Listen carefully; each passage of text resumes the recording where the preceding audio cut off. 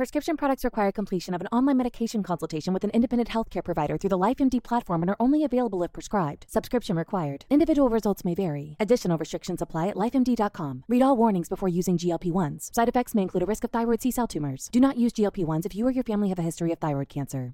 If you've struggled for years to lose weight and have given up hope, did you know you can now access GLP-1 prescription medications through LifeMD? LifeMD is now offering eligible patients online access to GLP-1s, the breakthrough prescription medication that can help you lose body fat and weight. Listen to what people are saying. Probably the easiest thing I've ever done. The medication comes in the mail, and it's very easy to use. I've been able to live my normal lifestyle, and I've lost 20 pounds already, and I've never felt better. It changed my life. And here's the best part. Your insurance may cover 100% of the cost of your medication. So go to TryLifeMD.com to have your eligibility checked right now. Get started today at TryLifeMD.com. That's TryLifeMD.com. Do you bleed green? Are you an ultimate Eagles football fan? Well, you're in the right place. Red! Right! This is Birds 365, hosted by the new Mac and Mac, Jody McDonald and John McMullen. Here we go! Who collectively have covered and talked about more than 50-plus years of Eagles football. Kick off your day with Birds 365. You'll get debate. We love to argue. You'll get the real story from inside the locker room. And you'll hear from some of the great football minds from around the region. You're about to become an Eagles insider. Get in the game. Join Jody Mack and Johnny Mack and join the football community that flocks to Birds 365. Birds 365 starts right now. Welcome to the NFL. Let's go! Let's go! Go!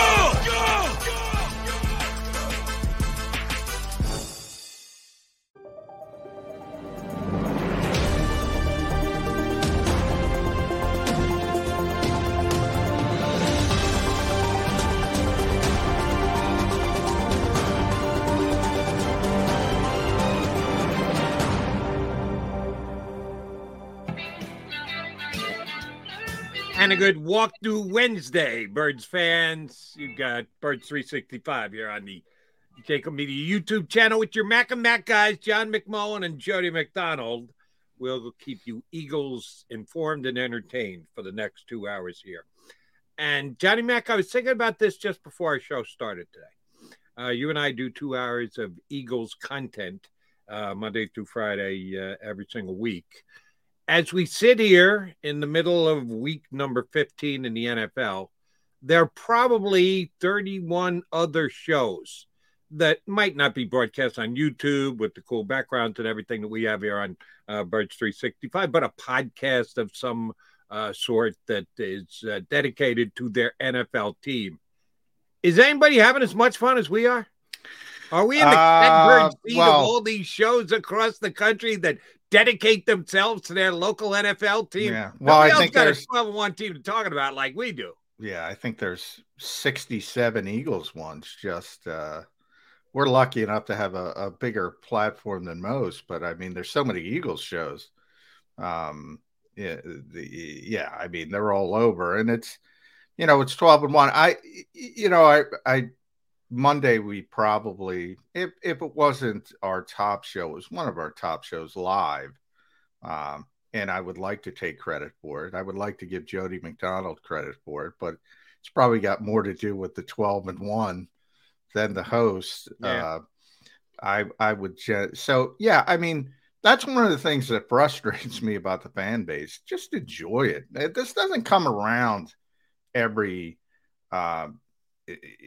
year, to say the least. It's happened twice in franchise history, as an example. And by the way, this franchise has been around since 1933. So it doesn't happen that often. And I see that's constant. And I saw John Kincaid tweet about this and from 97.5, and he's right. I mean, and I say it all the time. I've said it in the past. there's such an ingrained underdog mentality in this city that it's tough to realize you're the front runner. It's tough to realize you're the best team. It's tough to realize, no, we're not the underdog. As I said, even the all-pro center's got his own clothing line, underdog. So, I mean, it's so ingrained in the city. I think it's hard for people to enjoy it, but man, this team is good. I say it all the time. It's so good. And now we got Micah Parsons out there with the clip, and it wasn't even, I just tweeted, it wasn't even remotely disrespectful. No, it wasn't. I heard the remotely. Same thing. I watched the video. It's people just trying to find something. You're tying themselves that they get mad about. It was a nothing burger. Yeah, he said it was basically a great team. Now, I get the same stuff when I said on Monday at a much lower level I tweeted out about our numbers, our good numbers, and I got back in the day when we first started the show. Back in the day when I was first a reporter, I would clap back against this stuff. Now I don't even do it. So, and you built it on hating Jalen Hurts. Well, you don't watch this show, so I'm not gonna even engage in that. It's just, and before I would have. So it's one of those things you learn. But that's Twitter, that's social media, that's what it is. And people think constructive criticism is insulting someone. People think, in the Micah Parsons, people think saying a good team. What do you want him to say? The quarterback carries the team. The team is great. Right. The quarterback is a part of that. If they had said that, then they'd be upset about that. Oh, you're not giving the Eagles enough credit. You realize it's a team that's 12-1, and you're giving the credit to just one guy rather. Oh, they'd find a way to get ticked off about it either way. Whatever Michael Parsons said, they would find a way to somehow spin it that he's disrespecting the Eagles because, that's what they do. You quoted John Kincaid. I'll quote another Philadelphia sports talk show host. That would be one Gary Cobb, who, that reminds me, we should get G Cobb on the show. We haven't had him on in a couple of months. When G was a regular host on WIP, he coined the phrase, I'd never heard it used before, Negadelphia. That's just the way things play in this town. Given the chance between positive or negative, the Philadelphia fan base will find a way to spin something negatively. And the first time I heard that, I go, oh, that's just wrong. Why would you go there, G? That's just, and the more I did shows, the more years I spent here in town, the more years I had to deal with a certain percentage of the Philadelphia fan base. I said, he's onto something. There is a percentage of the fan base that always wants to find what's wrong. Why either they are being understated, underrated, mistreated, or that the team is just god awful when they're not, when they're good. This team, there's no debate about. So that kind of takes away the edge and the fun for some people. It doesn't for you and me because we enjoy what we do. And I got no problems being positive here about the 12-1 Eagles. But there are some people in town that just live to find what's wrong with the situation. Yeah, no doubt. And even with a 12-1 team, that's not to say we nitpick all the time, because that's all we can do about this team. And, it probably starts with special teams and it trickles down from there with a few things they don't do at a high level. Nobody's perfect. Nothing's perfect. Jalen Hurts talks about the standard all the time, which the standard is perfection, which is obviously not reachable. So, there's room to criticize and, but then it's I guess the bounce back, I guess the disconnect is, others who constructively say, and by the way, how do you, I guess I don't understand that. So how do you say it's such a great team and you talk up everybody, and Tone, our producer, even the same way, he chipped in the private chat here. He thought Micah was definitely underselling Hurts' contributions. I don't know. I watched the thing. I'm like, did I miss something? I had to play it back 3 times. But here's the problem. And this is why Nick Sirianni, and this is why Micah shouldn't be doing these shows, to be honest. Shouldn't be doing Von Miller's show. This is why Nick Sirianni doesn't like his players to talk about anything, because you can't control the other side. You can't control how it's perceived. Mm-hmm. And I use now I have a great relationship with Jalen Hurts, a great relationship. So he's got no problem with my constructive criticism. But other people say, you're out there, you're building your platform on hating Jalen Hurts. I can't control that perception of some, moron on Twitter. I can't do it. So Micah Parsons can't control the perception of all those people who think, oh, he's hating on Jalen Hurts, blah, blah, blah. And then you have this filter, Jody. You have this filter where a group of Eagles fans, and it goes through and it filters through. And by the way, if it works for the Eagles, if they can use it and they think they're disrespected, this is what Doug Peterson did so well in 2017. If you can use it and it works, hey, use it. And that's why Nick's the way he is, because you can't control the outside perception. That's true. And perception in some cases become reality. And if I don't believe that the perception is accurate, I'm going to say that I think that the perception is wrong and off. But there can't be too much of a difference, despite people trying to make parsing words and sentiments and reading into them. I guess you can make anything say anything, like with the Micah Parsons thing you and I agree on. The 12-1. And this goes back to a rant that I had 4, 5, 6 weeks ago about football and the way you look at an ongoing season. In college football, it actually does matter when they come out with a subjective ranking of the teams, because the College Football Playoff Committee are the ones who decide who are going to be the 4 teams who are going to get a chance to actually decide it on the field. We don't even have to deal with that in the NFL. I get my nose out of joint about the power rankings, and I did during the season. This whole power football index thing, the ESPN still has the Cowboys as the number 1 team, annoys the snot out of me. It really is irrelevant. It doesn't matter one iota, because the Eagles and the Cowboys are going to play each other in 11 days. And the Cowboys could add to the debate by beating the Eagles. They still will have not gone by the Eagles in the most important area, and that's the standings. We can do 9 straight hours of Birds 365, and you'll give your opinion, I'll give mine. We'll get guests on, they'll give theirs. And then we all get the standings out, look at them, and we decide what the hell's happening. They actually decide it on the field. The most important numbers in the 2022 football season are 12 and 1.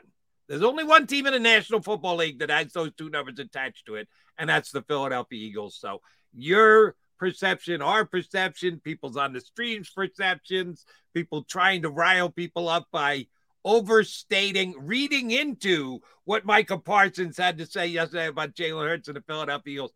It all is pretty irrelevant, John, because at the end of the day, they get to play each other. They get to play each other. And who knows, they might get to play each other twice, because obviously the Eagles are already in the postseason, and the Cowboys are going to be in the postseason. So they might see each other 3 times if everything works out correctly.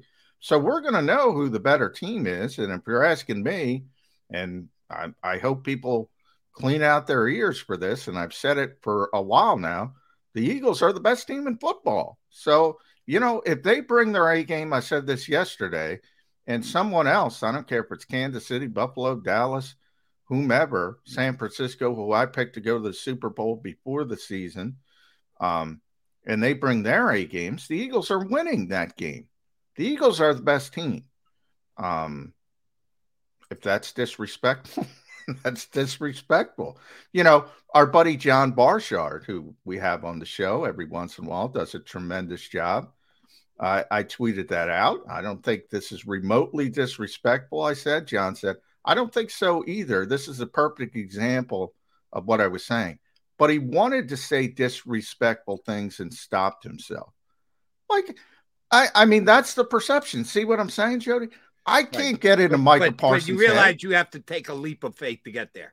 You have to say, I'm reading into. Yes. I'm going between the lines. Nothing was actually said, but here's what I interpret he meant to say. Or had he continued, he would have said. Yeah. How the F do you know? Yeah. And by the way, I love John, and John might be right. Maybe he did, but I don't know. I don't know that. I just looked at it and said, this particular video clip is not remotely disrespectful. Then I have another fan who says, yes, it was, and it was purposeful.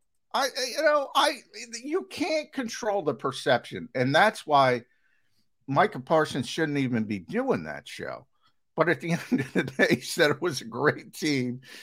He talked up Devontae Smith and A.J. Brown and Miles Sanders. Right. He's very close. They just move right past that part and just zero in on he's not giving Hurts enough respect. Yeah. The fact that he gave everybody else a ton of respect, that goes right by the boards. But my God, he didn't give the MVP of the NFL enough respect in my eyes. Yeah, and he talked about how good the offensive line was. And by the way, with the Miles Sanders, he was over the top. Guess what? Penn State guy. It's not rocket science. I mean, I said it. I tweeted it. I'll stand behind it. It was not remotely disrespectful. Not remote. Close. All right. You gave your opinion. I gave mine. We actually have some Eagle stuff to talk about, like the return of an old-time DB. Isn't that so funny? He was just here 5 months ago. But he's like an old-time friend coming back to join his buddies and his pals. We do need to get to that, but we've got a great third voice to join us here next, and we'll ask him about perception of quotes and respect and disrespect and the like. Mike Tanier from Football Outsider is going to jump in with us next here on Birds 365. Post-game show with Seth Joyner. I knew that they had a running game. Derek Gunn. He has put in the effort. Devin Caney. Had we not won the Super Bowl, what would we be saying? And Mike Missinelli. Well, you know who Philly is. Post-game, now streaming on the 6ABC family of apps.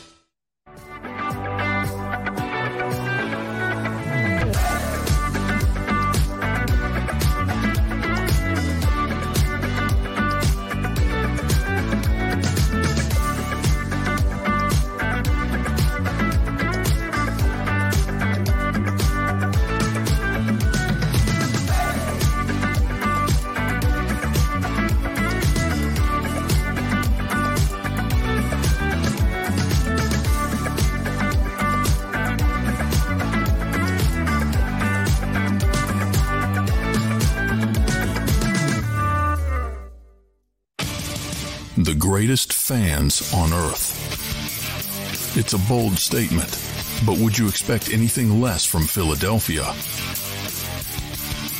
58 years of heartache creates a toughness, a grit, a resolve not found in most. Sure, our prayers were answered, but now that we've had a taste, we're looking for more. Pondley Hockey, official partner of the Philadelphia Eagles. Number 1, Jeff D'Ambrosio. Destination Downingtown is rolling back prices for a December to remember. For a limited time, you can own, not lease, brand new 2023 Jeep Wranglers for only $30,995 or $339 per month. New Ram starting at only $30,995 or new Ram 1500 Bighorn Crew Cabs $189 per month. Zero down can deliver. Get the price you want, the selection you need, and the VIP treatment you deserve. Jeff D'Ambrosio, Destination Downingtown, Big Finish Sales Event. Did you know taxes could be your biggest expense during retirement? Are most of your assets in tax-deferred accounts like IRAs and 401ks? Taxes are historically low today, but we're facing significant headwinds in the future. Do you have a plan? The Thrive Financial Team has more than 100 years of experience helping people across the Delaware Valley with forward-looking tax planning. Learn how to shift your money from forever tax to no or low tax accounts. Get your Thrive Retirement Tax Playbook today. Go for the beers, go for the cheers, go for the hit and the hits, go for the scene, go for the screens, go for the gallery, go for the win, go to Ocean.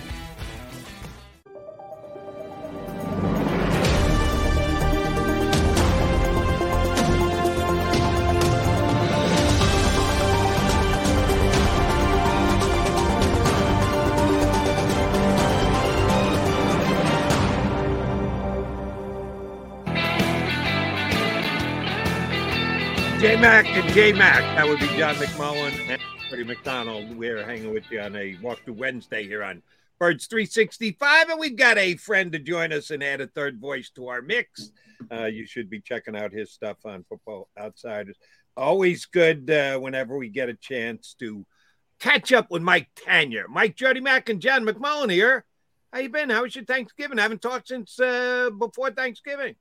My Thanksgiving, my Columbus Day, my Labor Day, we're all amazing. You guys got to pick up the phone more. We haven't talked in a while. But I think we talked to Mike. I could be wrong. I have to look at the calendar. But we talked since the season began. No, not Thanksgiving. No. I would say before. Or maybe the before season, after Columbus Day. That's I think so. But I'm not up on the latest gossip. Who is disrespecting? Micah Parsons was on Von Miller's podcast, and basically spent a good minute and a half talking about how good the Eagles are. I guess the discussion was Jalen Hurts for MVP, right, which I think he should be the MVP. Doesn't necessarily mean he's the best player. I mean, I still think Patrick Mahomes, if everything was a vacuum and they had the exact same supporting cast, I think Patrick Mahomes is a better player, but that's not what MVP is about. Jalen Hurts has been tremendous. He basically said how good he was, but he talked up A.J. Brown and Devontae Smith and the offensive line and his buddy Miles Sanders. Right. And just said they have a great team. And somehow a lot of people, not everybody, but a lot of people frame this as the most disrespectful thing in the world, Mike Tanier. Sounds like we might be squeezing a little bit too much out of Micah Parsons' comments. Like you said, Penn State guy wants to, pump up the Penn State guys. Probably thinks in terms of the offensive line, who he's got to match up against. Probably in his mind, he's got Mailata, he's got Lane Johnson in his mind, not the quarterback, and that's where that comes from. But the MVP debate is interesting. I'll just take one side element of it, independent of my feelings. Right now you can get Patrick Mahomes at plus 200. You take Patrick Mahomes at plus 200. Yeah. I mean, he's the best player. He's the best quarterback. I shouldn't say the best quarterback in football, if everything is in a vacuum. But here's the thing about Jalen Hurts, Mike, and this is the impressive thing about Jalen Hurts. If you gave me every quarterback at the beginning of the season and put everybody in that same vacuum, where would he be on the list? Probably, I don't know. What we talked about it, Jody. Probably 16 somewhere. Yeah. We were talking, can he be top half? Could he be top 10? Oh, he's top 10. That list got a lot smaller for me.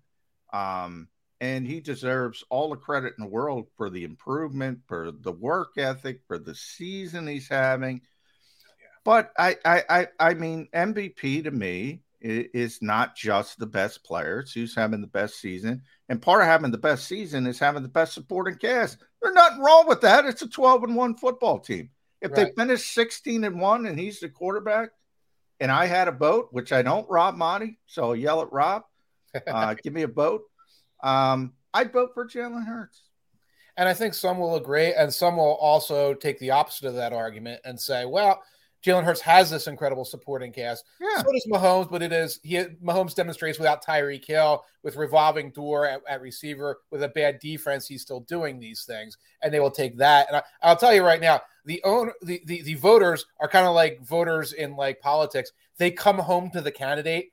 So the candidate they trust, so that, like someone who's like, well, this is traditional, I won't feel foolish 3 years down the road for this vote. They think in terms of that, and that's going to work in Mahomes. That's a good point. That's a good point. Right. I'll tell you one thing. If it's accurate, it's sad. If that's the way a voter actually thinks, I think he's right. It might be sad, but I think Mike is right. Perceived or judged 3 years from now, screw it. Take that vote away from them. You can't be smart enough to be in the minute and say, no, the best player in the NFL this season, game's over and done with, crunch the numbers, look at what happened, and vote for the right guy. A couple of years ago, they did that, I think, with Lamar Jackson. Like, they threw all priors aside, looked at Lamar Jackson's season, he won MVP. But, like, last year with Aaron Rodgers, I think that was an example of looking around at all of this, going for this sort of an average Aaron Rodgers year, a year where he was being controversial, et cetera, and be like, well, Mahomes didn't do this.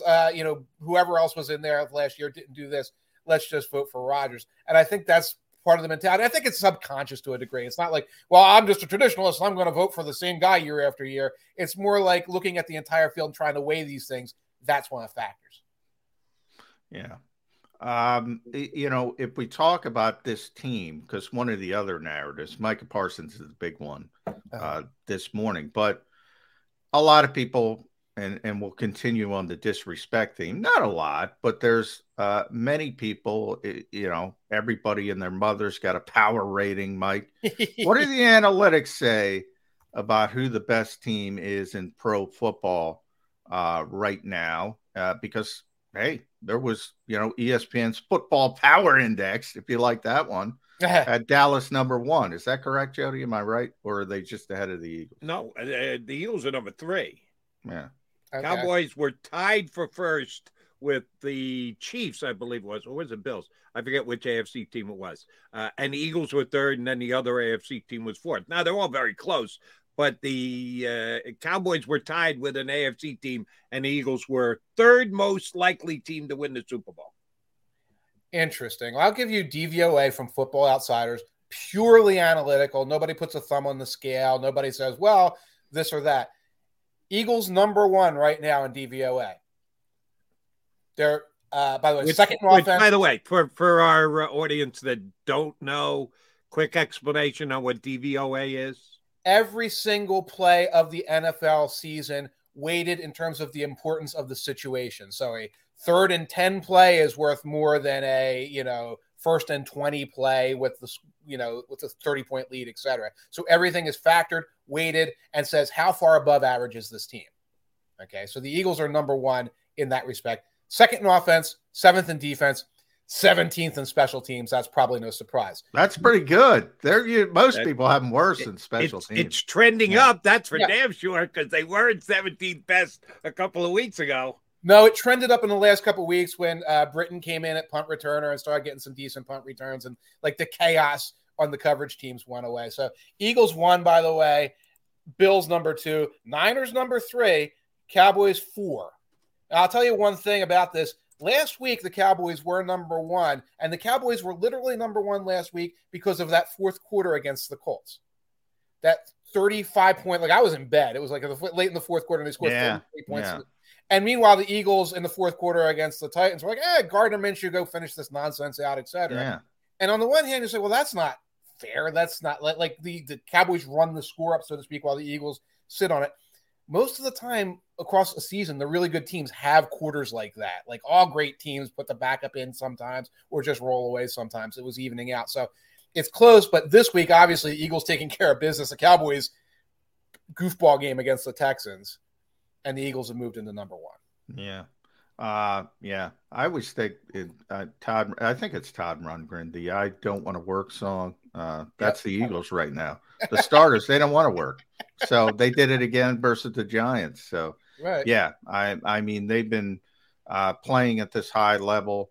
And by the way, I think the Cowboys are a really good team. Yeah. I think they're certainly they're certainly one of the best 5 teams in football. Right. I want to talk about the 2 teams that I thought were frauds from day one, and that was the Giants with Brian Daboll, who I think has done a tremendous job with that team, and then Minnesota with that awful pass defense. I don't know what the hell Ed Donatel's trying to watch the Vikings and watch the Eagles because they run the same scheme, and you see the difference between the communication on the back end for one team and another team.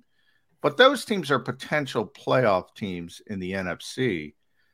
Boy, the NFC it's better than I thought it was going to be, Mike, than we probably talked in the offseason. But it's really top-heavy to me with Dallas, San Francisco Eagles. Right, a team with a 7th-round rookie at quarterback right now is by far the 3rd best team. Yeah. With not really any competition to the contrary of that. And that's exactly what it is. And you talk about frauds. I hate to use the term fraud. Yeah, it's probably harsh, but especially for the Giants. Yeah. Like the Vikings are out there and they're dancing around after these victories, and it's like you look like you're going to collapse at any time, and you think you're a Super Bowl team. The Giants are out there, hey, it's house money. We gotta come back. We're not in last place. It's really good for them, but. The Giants, when they had their original roster for the season was not good at all, but Daboll could coach it up. when the backups came in for injuries, that was it. Like, there's nothing else that like Brian Daboll or his staff or anybody could do with these guys who are coming in who are backups to the bad starters. And you saw that last week. I mean, there were like maybe 5 or 6 guys who belonged on the same field as the Eagles for most of that game. And for the rest of it, it was just a matter of who's going to be a mismatch in that secondary. What's going to happen when the Eagles have a 2-score lead, and you can't be like, oh, we'll run options with Saquon and Daniel Jones, and that's how we'll stay in the game. And you kind of saw the result there. All right. As Bill Parcells famously said, you are what your record says you are. And the Eagles are 12-1. But I think we can all agree that you can be a certain record, but trending one way or trending the other. Detroit Lions going to make the playoffs? And if they do, is that a team you want no part of come postseason? You know, it's funny because there's always that this is the team no one wants to face in the playoffs, you know, the sleeper team. And your first inclination would be like, I don't want to face Tom Brady in the playoffs. That would be your first inclination. And then you look at how that Buccaneers team plays week in and week out. It's like, you know what? Give me Tom Brady. Give me Tom Brady because I think we can take a 25-point lead on him in the fourth quarter and he won't be able to come back from that. The Lions are interesting. Right now, Football Outsiders playoff odds, they have a 20.7% chance. They have a 20% chance of making the playoffs. Okay. They probably dug themselves too deep a hole. If they get there, that defense is still pretty weak. I feel like a team like the Eagles will get there on that defense. I think a team like the Cowboys will get enough sacks and pressure on Goff to get mistakes, etc. But in terms of what they're building overall, I believe in the Lions for 2023. I believe in the Lions as a structure of the franchise and the Dan Campbell regime. I'm writing about that, by the way, for the New York Times today. But for this year, I feel like they're fun. I think they're going to come up just short. It's going to be either the goofy Commanders or the goofy Giants, depending on Sunday night. Yeah, in the third wild card spot. I'm betting on the fighting Taylor Heineke's in that game. I think the Commanders are better than the Giants, but we'll see how that shakes out. One thing I'm concerned with, and Jody knows I was higher on Detroit than most people because, you know, when you pick that high in the draft so many years, all of a sudden you wake up and say, hey, we got some pretty good players. Right. But, you know, I think they're going to lose Ben Johnson. He's one of those guys who, you know, young, innovative. I look at that game last week, and it was a big win for him. And again, you're playing a team that's just the worst in the NFL against the pass, and Jared Goff is throwing the football all over the place. But they still had to use a fake punt with our old buddy Dave Bibb, and they still had to use Penei Sewell on a tackle eligible play, and he's tremendously athletic to convert a third down. And it was a great play call, but I mean, it's gimmicky. It's not something you can foundationally rest your foot on and beat a team like the Eagles or the Cowboys or the 49ers. So I do think there's still some steps that Detroit has to take, and I'm not sure Dan Campbell can take them. I'm not trying to help you with the New York Times, Mike, but I'm not sure he can take them without Ben Johnson. I think Ben Johnson is the key to that Lions team. I think what's been exciting is that Johnson was sort of found as like the tight end coach on that team, was rapidly promoted to play caller when I think Campbell realized what he got. And besides all the goofy stuff with Dan Campbell, when he's got the coaches that he realizes can do the job, he gets them their opportunities. And That's true. Yeah, and the same thing kind of happens with the players. Yeah, a guy like Malcolm Rodriguez, like a 4th or 5th round pick, they isolate him right away. Oh my God, you're going to be our starter at linebacker. We're going to push other guys that we were paying aside to give you these opportunities and in response to them. So that's good process and that's good structure, and that's going to help them in the long run. But you're right. You know, Jared Goff's still the quarterback. He's still going to max you out in the middle of the pack. Receivers besides Amon-Ra St. Brown, they don't have a lot. Jameson's coming, man. That's Jameson, yeah, he had a big touchdown in that game. So I think he's going to be a really good player. So that's going to rise up. 2 first-round picks. One of them's the Rams pick next year. Yeah. And they have a lot of bodies they need to get on defense because they don't have a lot in the secondary right now. Aiden Hutchinson's like their best pass rusher. He's a rookie. He's hot and cold. Yeah. They need just more bodies, more talent on that team. All right, Mike, who's going to be the hotter NFL head coaching candidate this offseason? Lions offensive coordinator Ben Johnson or Eagles offensive coordinator Shane Steichen? I think it's Steichen. I think people are going to look to him. little more experience, first of all, rising through the ranks, is doing this, has done this for 2 years with a team that's been a playoff team for 2 years that had no expectations last year, and also has demonstrated sort of a flexibility in the things he can do with a running quarterback. I'm looking at one example of a team that could be in the market for a head coach next year, the Arizona Cardinals, okay, who might want somebody to say, oh, we could work potentially with Kyler Murray, who's hurt, but they got to bring him back. Shane would be a possibility there. The Denver Broncos. We need somebody who can come in and put some things together that Russell Wilson will be comfortable with, happy with moving forward, that let him move around a little bit, but also create these other opportunities. That's a likely place for Steichen. I'm not going to say Ben Johnson isn't in the mix there. It might be a year away for him, or it might be a thing where he's on the tier right below the Eagles offensive coordinator, and he's the guy people go to when they can't get who they want. You know, Nick gave Shane the baton, so to speak, for the Chargers game last year. The Eagles lost that game. I think it was 27-24, but they were in it. They played well. And then since that day, they've lost 3 games, 3 regular season games. Wow. They lost the Giants game, which we all talk about, Jalen Reagor and the drops. They played very poorly, but they still had a chance to win the game if Jalen Reagor catches the football. Then they lose to Dallas when they weren't playing anybody, getting ready for the playoffs. And then they had the 1 loss this year. That's Shane Steichen as a play caller. If people start to notice that, I don't know where, but he's going to get a head coaching job. So my question is, can the Eagles suffer the attrition of losing both coordinators? Because Jonathan Gannon got 3 interviews last year in the coaching hiring cycle. I don't know. I don't have my finger on the pulse of who else is on the staff. We're rising up through the ranks. Okay. And unfortunately, that's just part of success in the NFL. As part of success of if you're the team with the first round bye, they get the interviews. Oh, they get the interviews. You're right. Interviews. So you almost want to be the wild card team, try hard, that works its way up. And by the time the interview process is done, like, oh, we've already hired guys. We don't want your guys. Like that's how some of these teams have kept their coordinators along the way. So I don't know, but at some point you do have to trust structure again. And Nick Sirianni has shown like he does delegate. He does, put these guys in position. You hope that kind of like in that Andy Reid method, the next people coming up are ready for the task that's going to be put in front of them. All right, Mike, I'm going to apologize ahead of time before I ask this question because it's probably going to lend you to an answer that someone's going to perceive that you are disrespecting someone. So I'm apologizing ahead of time. Mm-hmm. 3 very talented Pro Bowl level, all pro level wide receivers were traded this offseason. Okay.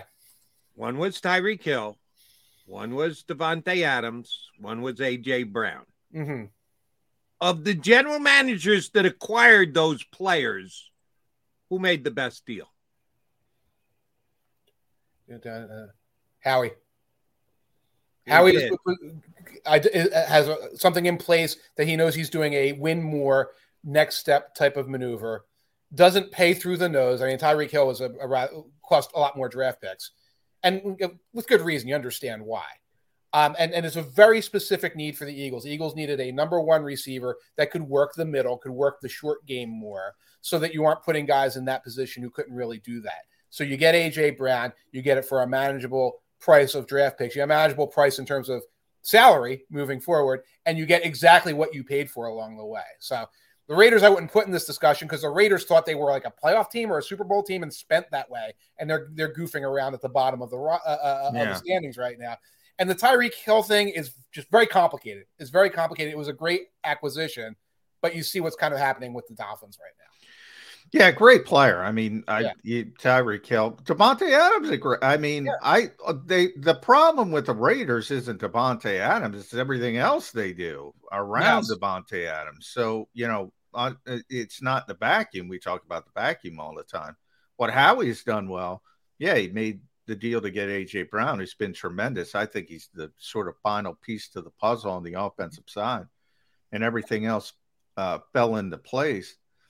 But he's done so many other good things. I mean, defensively, Hassan Reddick and Kaiser White and James Bradbury and even decided Chauncey Gardner Johnson before he got hurt. Right. Even deciding, you know what, Marcus Epps is a good player. We're going to make him a starter. Even in-house decisions.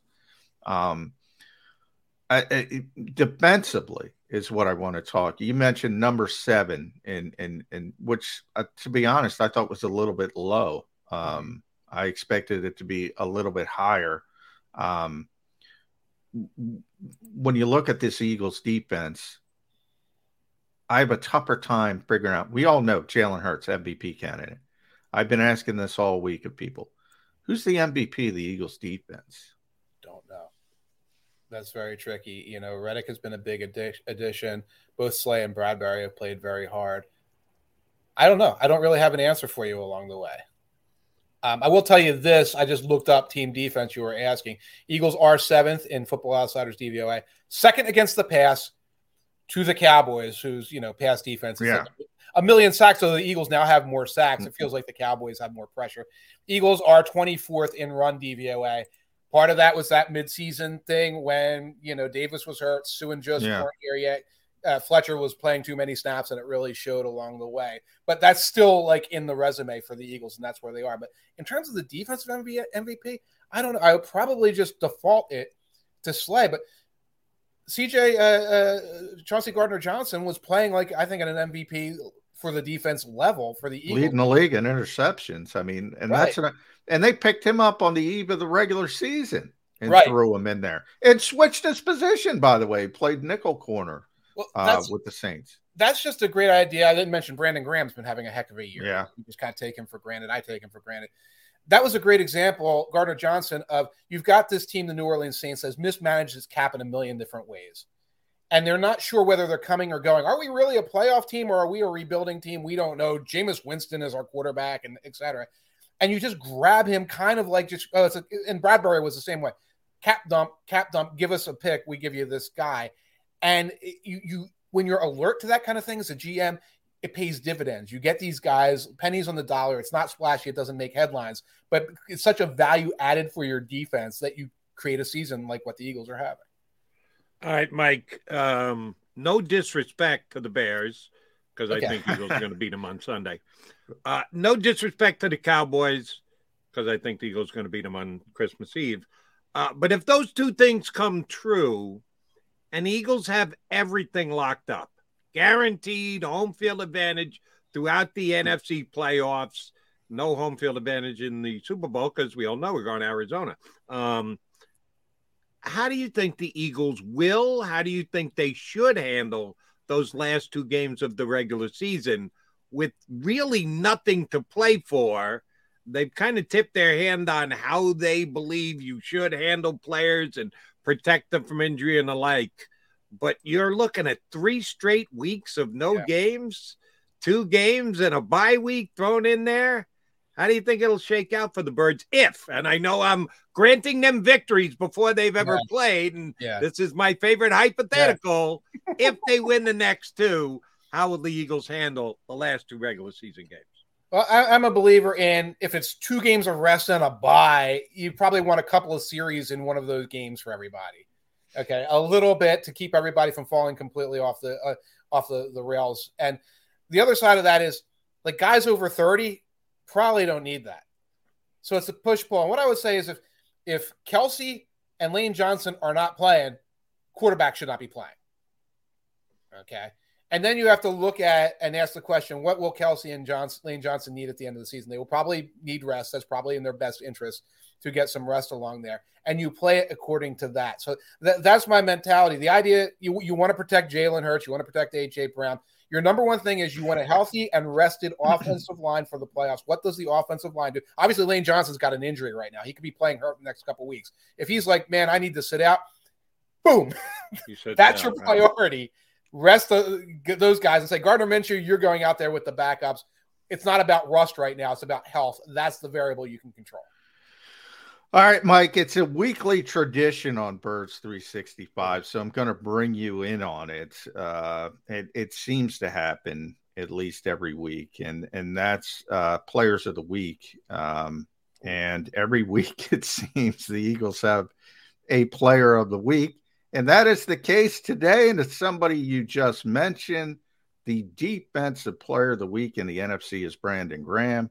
I just wanted to announce that for the fans, but we do it every week, it seems, here on Birds 365 because it comes out Wednesday morning.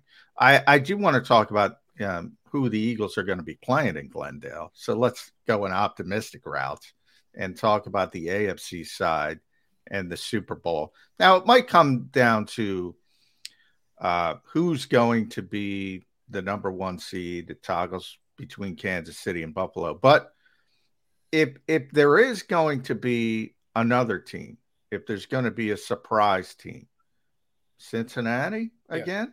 Yes.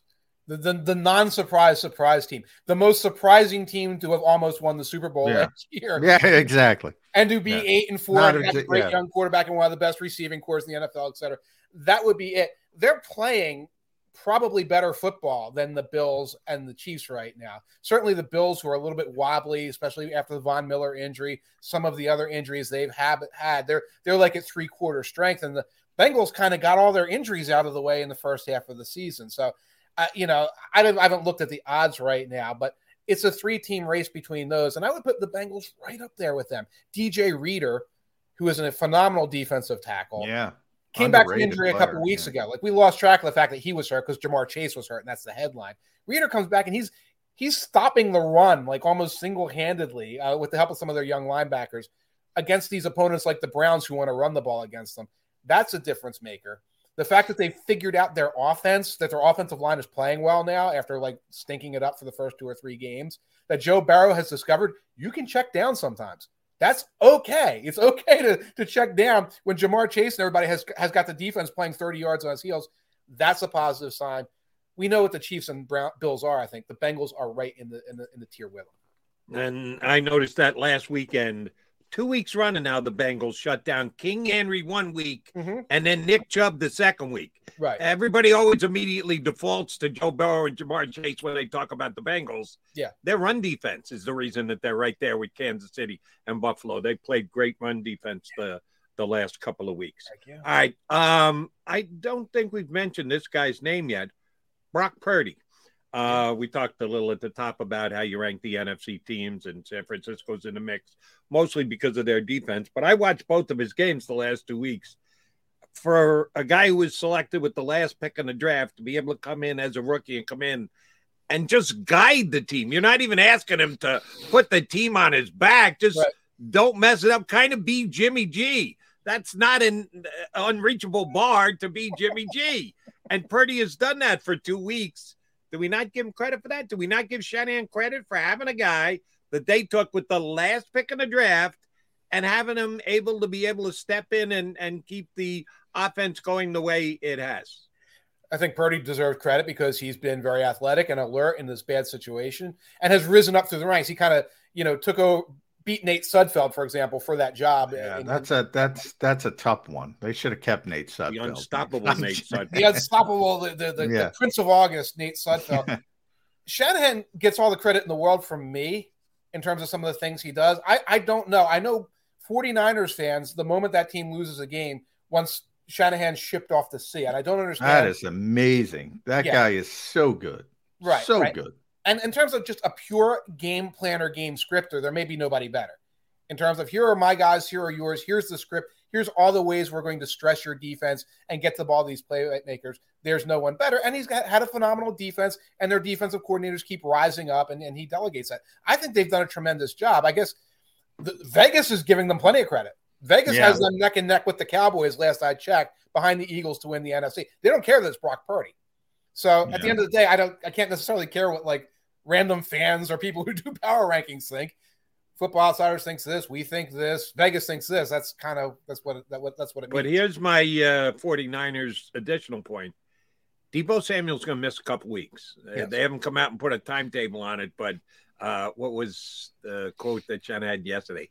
3 games-ish or something like that. So, he didn't want to say anything, but he wanted to give them a little something. So in other words, you're going to miss a couple of games. Should be back by the time the playoffs roll around. We thought this kind of a little bit about, both John and myself thought this about Dallas Goedert when he went down. What would be the domino effect? How are the Eagles going to replace him? he is a guy who seemed almost irreplaceable. And then the Eagles went out and put up 35 points and 40 points. So, oops, McMullen and McDonald wrong. They did just fine without Dallas Goedert. Right. You going to say the same thing about Deebo Samuel out of the 49er lineup for the next couple of weeks? Can they just look in another direction, formulate the very good head coaching system and plans? Can they just move on without Deebo Samuel? We know they're going to get him back. But what's that 49er offense going to look like the next couple of weeks without Deebo? McCaffrey, Kittle, just in terms of guys who catch those little passes and move.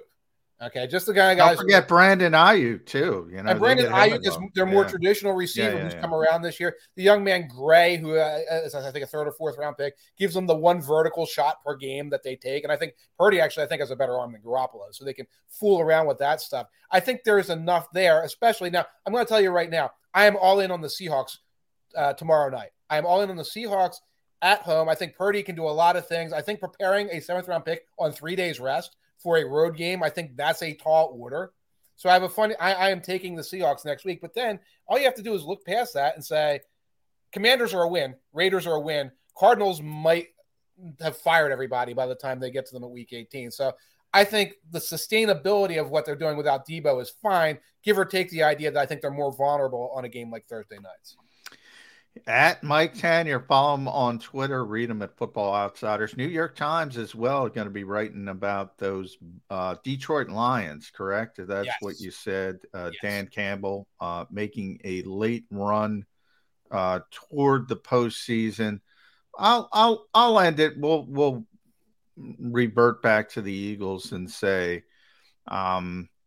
offensive player of the year. That's an interesting conversation for me because MVP has become a quarterback award.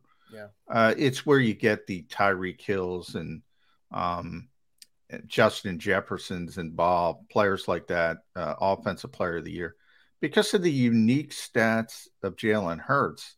Maybe not that you were talking about the traditional thought process. Yeah, first quarterback in history to have double-digit rushing touchdowns.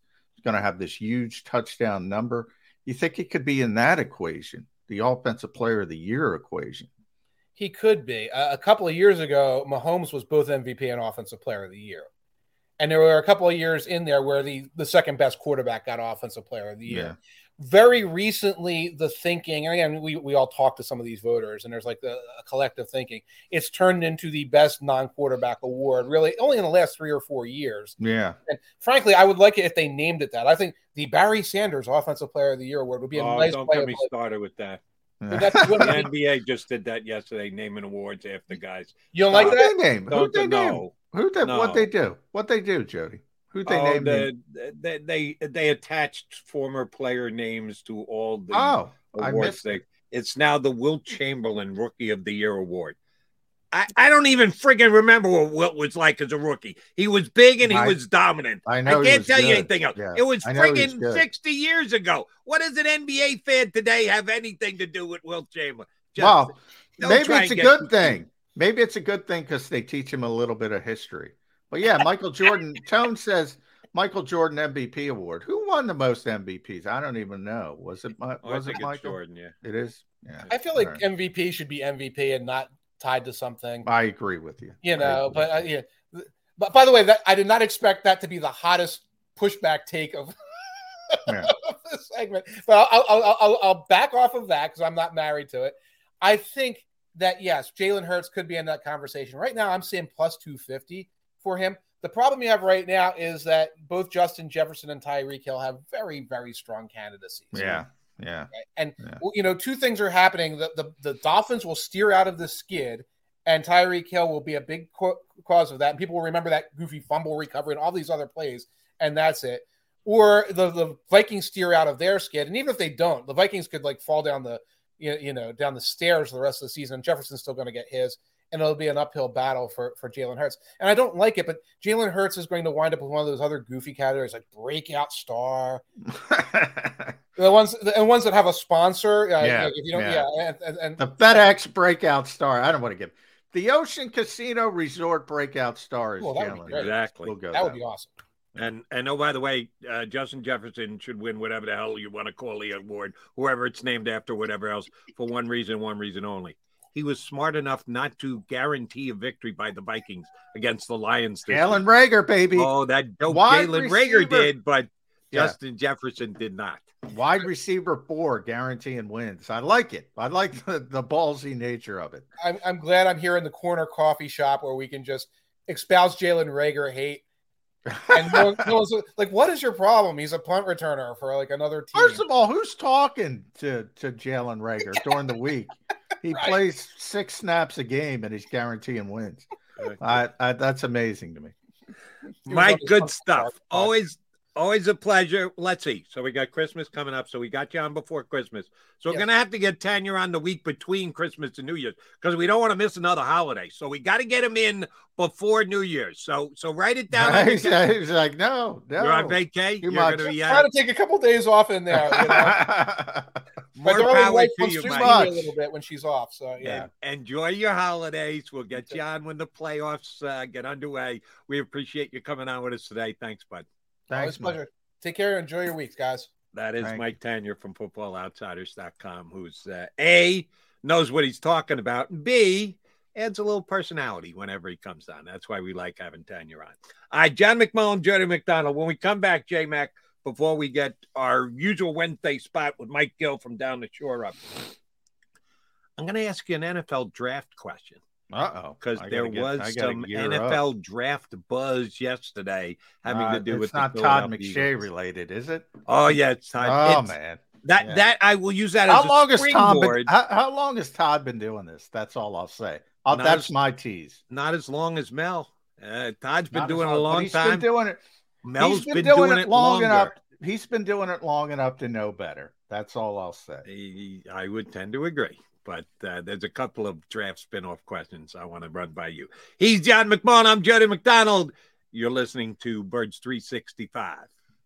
Post-game show with Seth Joyner. I knew that they had a running game. Derek Gunn. He has put in the effort. Devin Caney. Had we not won the Super Bowl, what would we be saying? And Mike Missanelli. Well, you know who Philly is. Post-game, now streaming on the 6ABC family of apps.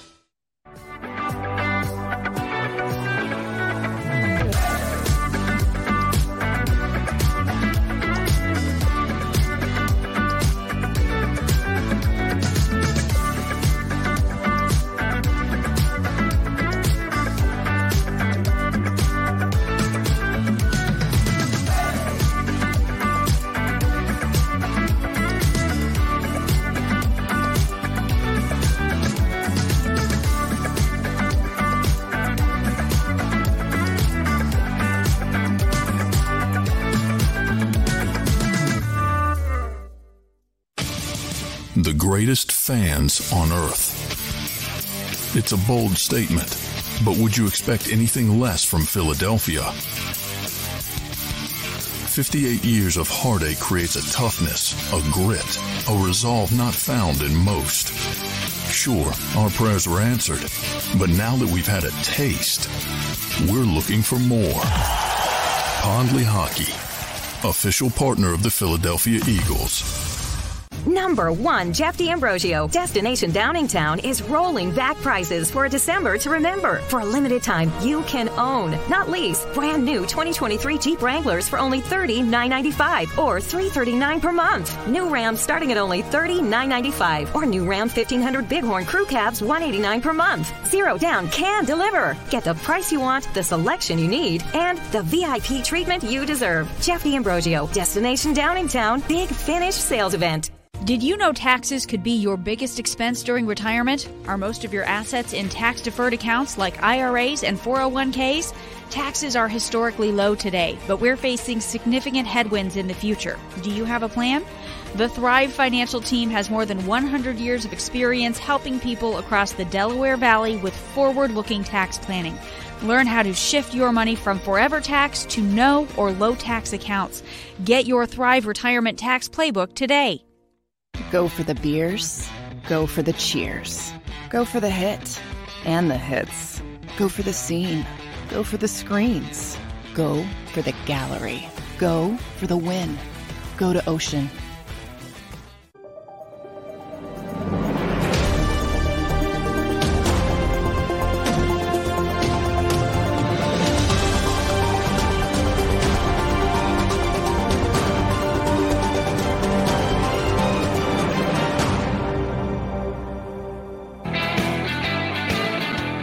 right, Mac and Mac guys here on Birds 365. All right, pull back the curtain for a second for those of you who are streamed in right now. All right, during the break, I run upstairs and get another cup of coffee. And the wife's already up, which 9 o'clock, she's usually up about this time, but she even got up early. She was up before the show started today. And I guess she was having a little breakfast as I'm getting ready to go back downstairs. She says, "Do you want a piece of sausage?" I have a bowl of cereal basically every single day. That's my breakfast. I have cereal every single day. I don't usually eat sausage in the morning. And after she gives it to me, and after I throw it in my mouth, and not a link, just a patty of sausage, yo big, she goes, "Oh, by the way, it's a little salty." I can confirm that now, because I have the taste of salty sausage in my mouth like you read about. And you and I have to do another. I can have to school my wife. Don't do that to me. Don't offer me a piece of sausage when I'm in the middle of doing a show, because you know I'm a pig and I'm just going to take it. Yeah. And now I can't get the taste. That's of the perils of having the home studio. Yeah, Jody. a little bit. Yeah. You might have something like that. All right. So. Sorry about that. I apologize. Johnny Mac, Eagles draft. I know we've got a game this week against the Bears, and then the Cowboys, and then 2 regular season games, which we'll have fun debating on who's playing and how much should they play and how they're going to handle it. It's going to make for good, fun football talk here on Jacob Media. But then the playoffs count, and that's really what matters. But then the season is going to be over and done with, and it may or may not end in a parade. And then we all turn the page and get ready for the next year. And, oh, by the way, Howie's got his work cut out for him. A lot of guys he's got to re-sign. The Eagles 2023 could look like a completely different team. And, oh, by the way, they got 2 first-round draft picks, one of which will be their own, could be the 31st if they finish with the most wins, win the Super Bowl. And they own the New Orleans Saints pick, which as of right now is rather high in the upcoming NFL draft at number 5. And Todd McShay yesterday, for some reason, I guess they do that to generate conversation. They make it the Todd McShay show, and they have Mel there to just comment on McShay's rankings. And Kuiper's been there longer, and the more high-profile draft guy that they had, but they made it the Todd McShay show. I'm not sure why, but I'm guessing they go back and forth, and then McShay. Oh, you think the next one's going to be Kuiper? Yeah, and McShay will just exactly pimp and prod. Okay, maybe you're right about that. But it was specifically McShay's selections at each and every spot. And he had the Eagles at number 5 taking Bijan Robinson, the very good back from the University of Texas, who came into the year as the number 1 ranked back, comes out of the year as the number 1 ranked back. He had a very good season for Texas. They played Alabama very tough, but then they went back to being Texas, which is good, but not in the national championship picture. Bijan Robinson couldn't get them there. When Bijan's gone, we'll find out if one of the Manning's offspring can actually lift Texas to those high heights again and make the college football playoffs. But the Eagles using the 5th pick in the draft to take a running back, John McMullen. Your thoughts? My thoughts are, Todd's been doing this long enough. This early in the process, and again, I'm just speculating. I'm guessing they don't even look into needs or history that much. No, they absolutely do. McShay said yesterday that with Miles Sanders as a free agent at the end of this season. Well, then that's even worse. I mean, if you don't know the Eagles' history, and you've been doing this for as long as Todd has, and you don't know how they do business with this GM who's got a large sample size, he ain't taking a running back at number 5. Never, never, never. If he thinks the running back is the best player, he will trade out. He will trade down for somebody else to get more value. It's about valuation. It's not just the player himself. They would never, ever, ever, ever, ever. How many evers can I get in there? You got take a running back at number 5. The closest they were, and I say this all the time, and they were in 2017, I believe they had the 14th pick. That was the day Jody Mack's life changed because they brought in Derek Barnett. I believe it was 14. They were going to take Christian McCaffrey at Bell. He didn't come close. There's a big difference between 14 and 5, though. They do not believe the running back position is valuable enough to pay that number, that contract at that level. Never, never, never, never, never would they take a running back. I tend to agree with you across the board. I was kind of surprised by McShay's going there. And, oh, by the way, and that's what they pay us the $4 an hour here on Birds 365 to do, is give you our evaluations as well. I don't think he merits being looked at that. Forget the fact that the Eagles are sitting there at number 5, and they've got a track record on how they value running backs. Do you really think Bijan Robinson is the 5th highest rated player? Well, I can't even, I admit I don't even get into the draft until after the season is over. So I'd be just talking out of my what at this point of saying who's the best. I know Jalen Carter is going to be, maybe the best positional player. We know the quarterbacks, but I don't even look at the draft until the NFL season is over. So I don't know if that's where he belongs. There are certain running backs, Saquon back in the day, Ezekiel Elliott. Right, but let me stop you right there. Back in the day, you're right. Saquon Barkley has now become back in the day. It was 5 years ago. So put the Eagles aside, who have that 5th pick, and you and I both share the same opinion about how the Eagles look at running backs. How about the league and how there's they look always at running backs? Teams. Look, there's always dumb teams. Like Saquon's a really good player. Really good player. There's in no world in this era should he have been the 2nd overall pick. Ezekiel Elliott was a great player for many years until the descent started. I believe he was the 4th pick. No way. The smart teams, no way are they taking a running back that high. There's a lot of dumb teams, Jody. No, well, then somehow they all disappeared, John McMullen, because in the last 4 years, the first running back taken off the board after Saquon Barkley went number 2 to the Giants, number 24, number 32, number 24, and exactly 0 running backs were taken in the first round of the draft last year. Yeah, so and that's where there are dumb teams out there, but they've all gone into hiding over the last 4 years. They're not as dumb as they used to be because no one picked a running back in the top 23 picks of the draft. And I don't see Bijan Robinson as this difference maker. Now, that's where I don't know enough about the player. I'm saying there were no Saquon Barkleys talent-wise over the last 3 years. I do know that. There were no Ezekiel Elliott. So when you have that type of talent, that's in the equation, excuse me, for being a top 10 pick, Christian McCaffrey. When you have that type of talent, that's the test. It's easy when you don't have that guy. When you have Saquon, it's difficult. And there's where the dumb teams factor in. And Dave Gettleman, the Giants. Look, great player, tremendous talent. Dumb pick. I said it that day. I said it every day since. So wait a minute. Should they have taken Sam Darnold? I'd have to look at the draft and where they were. It wasn't that dumb a pick. It really wasn't. It's got to do with the position, number 2 overall. You just don't do it in this era. And it's proven to be correct. I mean, it's not like I'm saying I'm some genius. This era is genius. coming back around, John. The NFL in general is running the ball more than they used to. Yeah.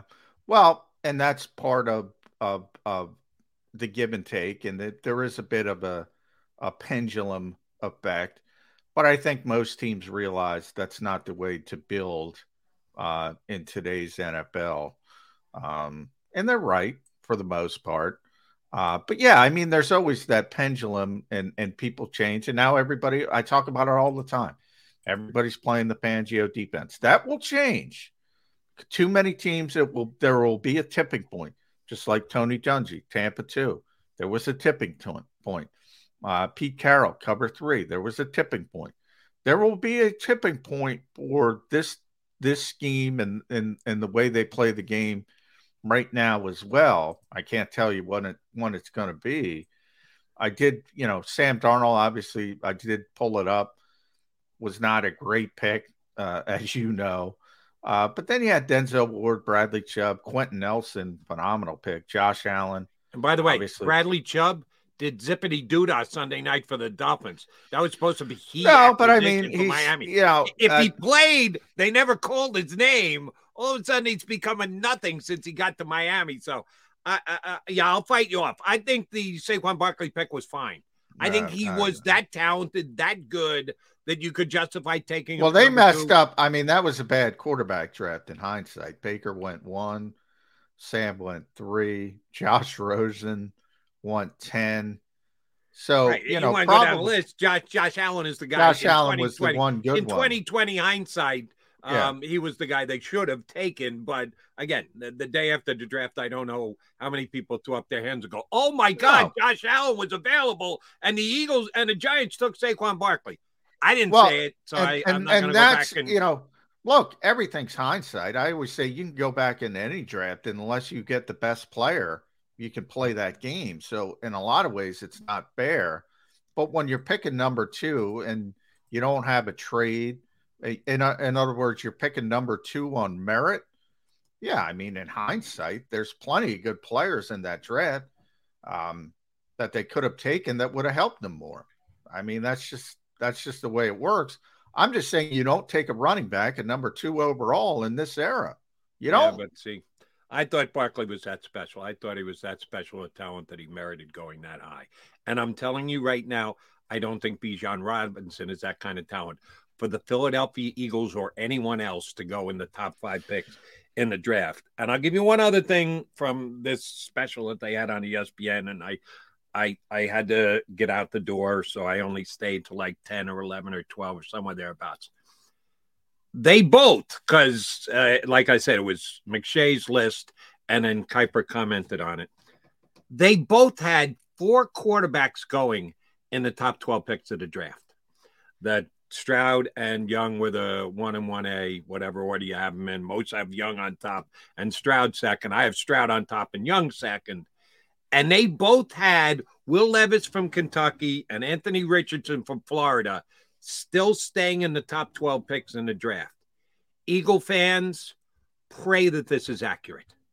Because with the 5th pick in the draft and the fact that Howie Roseman loves to wheel and deal on draft day, if you're sitting in a position where a quarterback can be drafted and a needy team feels they need to move up and maybe not only pay, but overpay for it, hope that that's the case. And Howie will walk away with more draft capital again by trading down, dealing down, giving someone that pick, getting another pick, and maybe another future first-round pick. If you're asking me, and I do pay attention to college football on Saturdays, I'm not Rick Serritella with the NFL Draft Bible, but I do generate my opinions on college players and what they're going to translate to when they get to the pros. I think there is a cavernous drop-off in the quarterbacks in the draft after the top 2. The top 2 should go 1-2 in my mind for this upcoming draft class. And then there isn't another quarterback that deserves to go in the first round. None. Not Will Levis, not Anthony Richardson, not anybody. But if there is such a hue and cry for quarterbacks to be taken, there's such a big need for teams that they're willing to take risks and listen to Mel Kiper and Todd McShay and say they're justified picking them that high. Just hope that that's the case, Eagle fans, because Howie Roseman will spin that into gold. Yeah. Howie, and if somebody wants a running back at number 5, Howie will spin that, my man. Howie. And, looking at it, this is probably proves my point a little bit better. Why you don't take, and by the way, I'm not criticizing Saquon Barkley's talent level at all. People, again, there's misperceptions. The 35th pick in that draft was Nick Chubb. That is what NFL teams have correctly. Most NFL teams have correctly ascertained There's no drop off. There's a drop off talent wise. Saquon's more gifted than Nick Chubb. Nick Chubb has been much more effective. Now, a lot of things come into that. He's been on better teams. He's been healthier, much more effective. And he was the 35th pick in the draft. So that's, and you can get good running backs in the second round, third round. Some teams have gotten them even deeper. That's why you don't pick a running back at number 2 overall. All right, and I will stake my reputation on the quarterbacks in this draft 2 years from now, 4 years from now, 6 years from now, 8 years from now. After the top 2, big time drop off. And the beauty of it is, I'm not even in love with the top 2, to be honest. I people were talking about how bad last year's draft was, and it was. I mean, it was bad quarterback draft, and they were saying how good this year's was. I don't sit and look at Bryce Young and C.J. Stroud and say, "Oh, that's Andrew Luck. That's Trevor Lawrence." I don't think anybody has said that about either of those two. Yeah, I don't. But compared to last year, yeah, it's better than last year. I just don't think, and it's very early in this process of it. I don't think this is a great quarterback draft at all. Oh, I think it's a 2-person quarterback draft. I think both of the guys at the top are very good. I think they will be franchise quarterbacks in this league. The others, you can have them. Not a fan of any of the others. And as per Kiper and McShay, and I'm showing them their props because they've been doing it for a long time, and I know how hard they work on this. I was at ESPN Radio. Kiper used to come on my show all the time. So I like Mel, and I appreciate Mel, and I give him credit for all the work he's done all these years. I remember when Mel would pick up his phone. You'd order Mel's book, and he'd be talking to Mel. Yeah, exactly. He is in love with Will Levis. He thinks Levis is the best quarterback in the draft. Not what I saw this year in Kentucky. Oh, he's injured. The offensive line was Swiss cheese. All of his guys left him. He had no targets. Okay. If you're that good, you lift the talent around you. He didn't lift Kentucky anywhere this year. So I was surprised by that. But Eagle fans, that's good news. Because if Howie Roseman's got a pick in his back pocket that he can turn around and spin for a desperate team, and the teams do think Will Levis is going to be a star quarterback, take advantage of him, Howie. All right, John McMullen, Jody McDonald here with you on Birds 365. We're headed down the shore next. Mike Gill's going to join us, our buddy from the Sports Pass at 97.3 ESPN. He's up next on Birds 365. Post-game show with Seth Joyner. I knew that they had a running game. Derek Gunn. He has put in the effort. Devin Caney. Had we not won the Super Bowl, what would we be saying? And Mike Missinelli. Well, you know who Philly is. Post-game, now streaming on the 6ABC family of apps.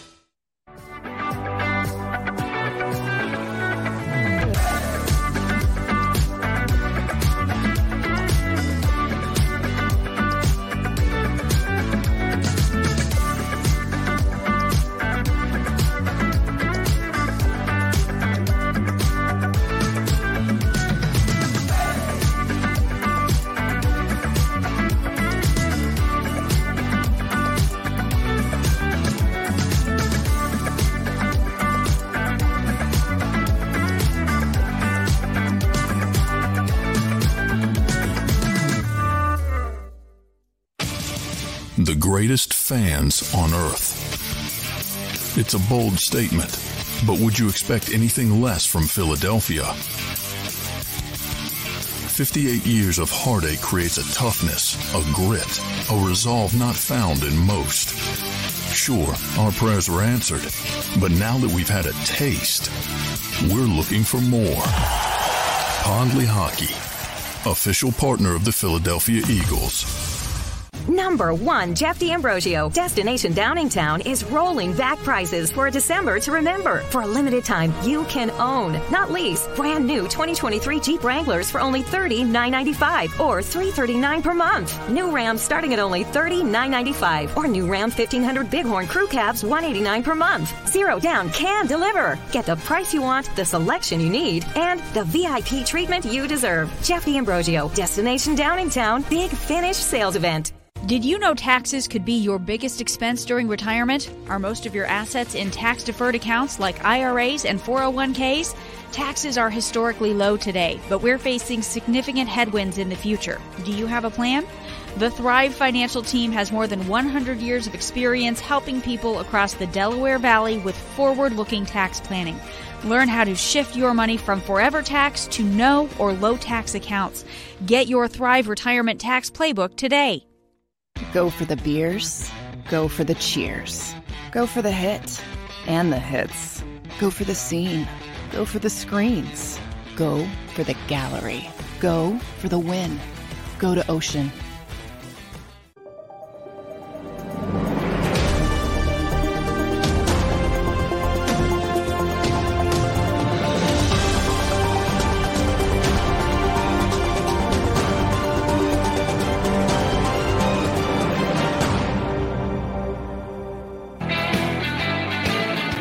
Got a walkthrough Wednesday edition of Birds 365 here on the Jacob Media YouTube channel. Jody McDonald, John McMullen, and Mike Gill, a weekly contributor here for us, who is popular on the stream. Mike, I know you see him when you come on. Sometimes after you're over and done with, they're Mike Gill fans here on the stream. I'm going to try and change that. Mike Gill of the Sports Bash on 97.3 ESPN Radio. ESPN, the outlet that continues to put out analytical ratings that say the Dallas Cowboys have the best chance to win the Super Bowl this year, not the Philadelphia Eagles. So, Mr. on ESPN Radio, your thoughts on the Power Football Index of ESPN? I don't think Mike's involved with that. No. I'll let Mike talk for himself. No, I'm like guilty by association here. Yes. We are just an affiliate. We are not owned and operated by ESPN. Yeah, I mean, look, I know a lot of people watching this show can relate to any outlet that puts out these percentages. You're watching a game and it's like there's a 93% chance so-and-so is going to win. According to what? I mean, who is baking these numbers? I know when you set your fantasy football, Jody Mack, you're a CBS guy. I hear you on the National. When they tell me Justin Herbert was going to score 27 points in fantasy this week and he only got me 19, well, where'd they come up with that number, buddy? CBS? I don't know where these numbers come up from. I think it's more fodder. They love to get at the crawls of the Philadelphia fans. They know that we take these numbers personally, and yet they can't figure out how they come up with them. But in the end, don't we like this? Don't we like being the underdog? Isn't it like a 12-1 team that nobody likes and nobody thinks is good enough? Isn't that exactly what we yearn for as Philadelphia Eagles fans in the Delaware Valley? Isn't that perfect? Like to have a 12-1 team that is universally believed in is just not the Philadelphia way. No, I was talking about that, Mike. Yeah, I was. You know, there's this. It's so ingrained to be underdogs. People don't realize when you're the front runners. At least a lot of people. And 12-1, this doesn't happen a lot. It's second time in franchise history. The franchise has been around since 1933. They haven't always been playing that many games, but it doesn't happen often. This team is very good. I don't care about ESPN's football power index. I don't care about, I work for Sports Illustrated. Our buddy Connor Orr, I don't care about his power rankings. Even P. Damo, friend of the show, 33rd team, his power rankings. I think Damo's finally got the Eagles at number 1, but that also doesn't matter. By the way, there's a lot of power rankings that do have the Eagles number 1. Oh, yeah. And they don't matter. So, pick and choose. Including mine, by the way. Including mine, which don't matter. Yeah. Pick and choose who you like, right? If you want somebody else, go to the next person. That's my sentiment. Yeah, I mean, listen, I was off yesterday. I'm off today, by the way. So happy to be with you guys on my day off. If I looked a little bit more relaxed. If I look a little bit more relaxed today. But Monday I was on, and the Eagles were so dominant in that game, there was not a lot to pontificate about. So people wanted to look at how close the Dallas game was, which to me, okay, but what does that mean? They beat Minnesota 40-3 one week. They barely get by Houston. This is just another example of that game is compartmentalized here. They're past it.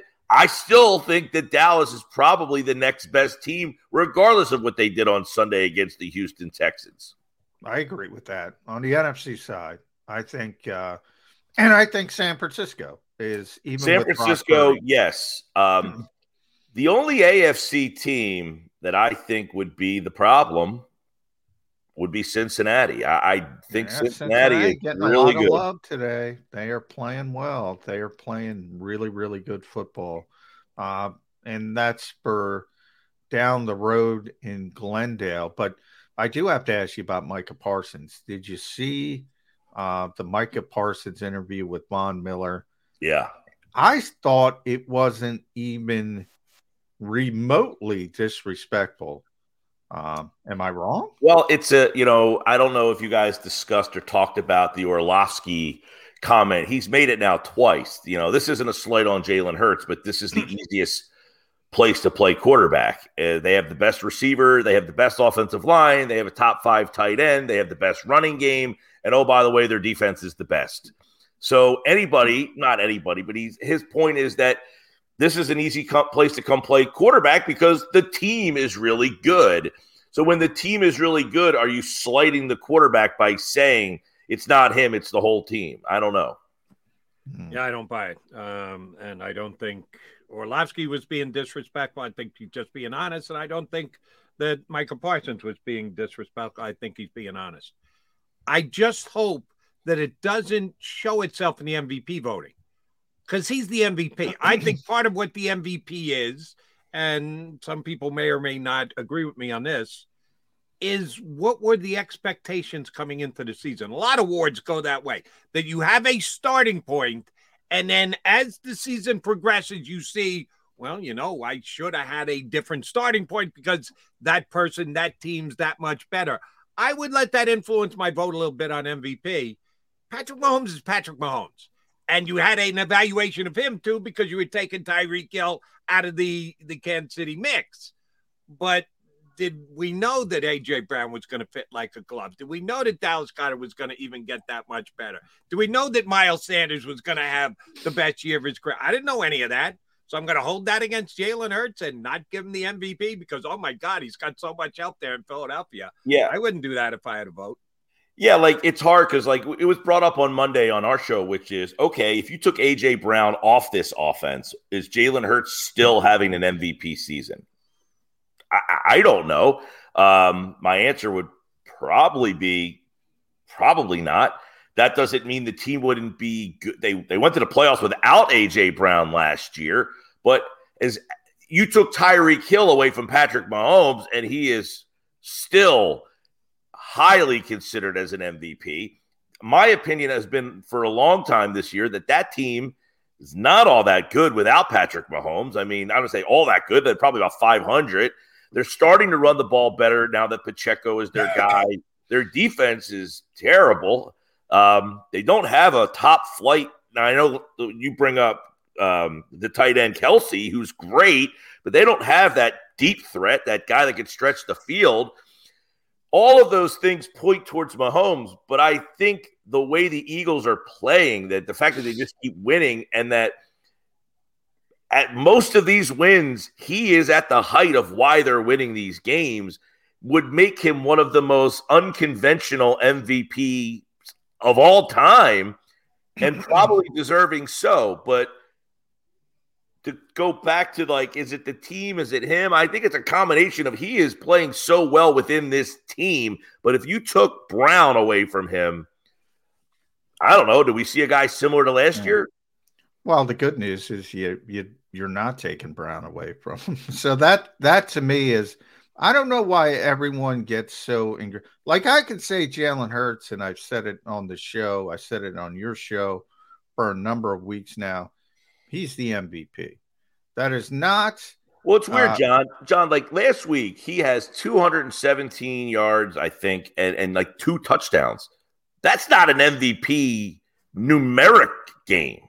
Yeah. Well, but for some people, but if you bring in the rushing and the 3 touchdowns, and remember, he's not playing in the fourth quarter for not the whole fourth quarter, but some of the fourth quarter because of another blowout.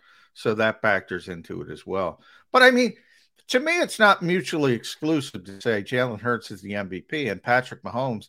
If they were in the same situation, the same exact situation, Patrick Mahomes is going to be better. Common sense to me. He's the best quarterback in football. What's most positive about Jalen Hurts' development is that, as I said to our earlier guest, Mike Tanier, that list has gotten much smaller, though.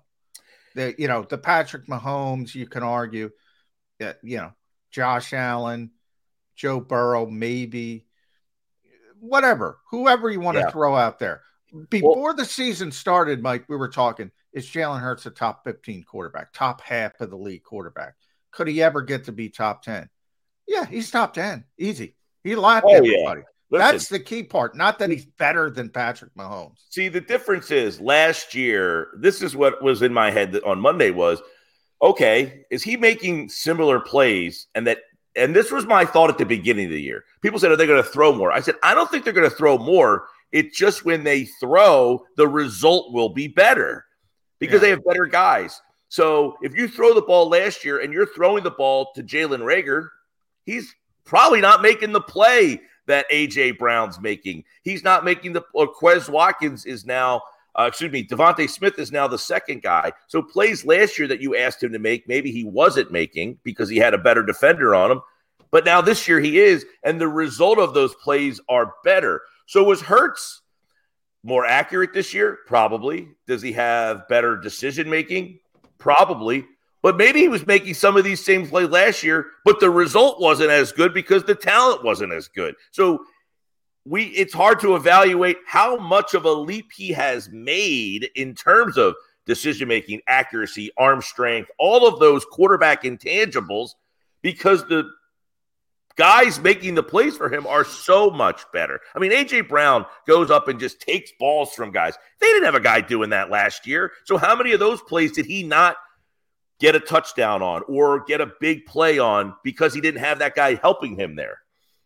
Yeah, I think the Eagles are making plays above and beyond A.J. Brown. He's the final piece, the domino that got it all going. But the other guys are making plays. No, I'm saying. But last year, like I said, Smith is now making more plays because he has less attention.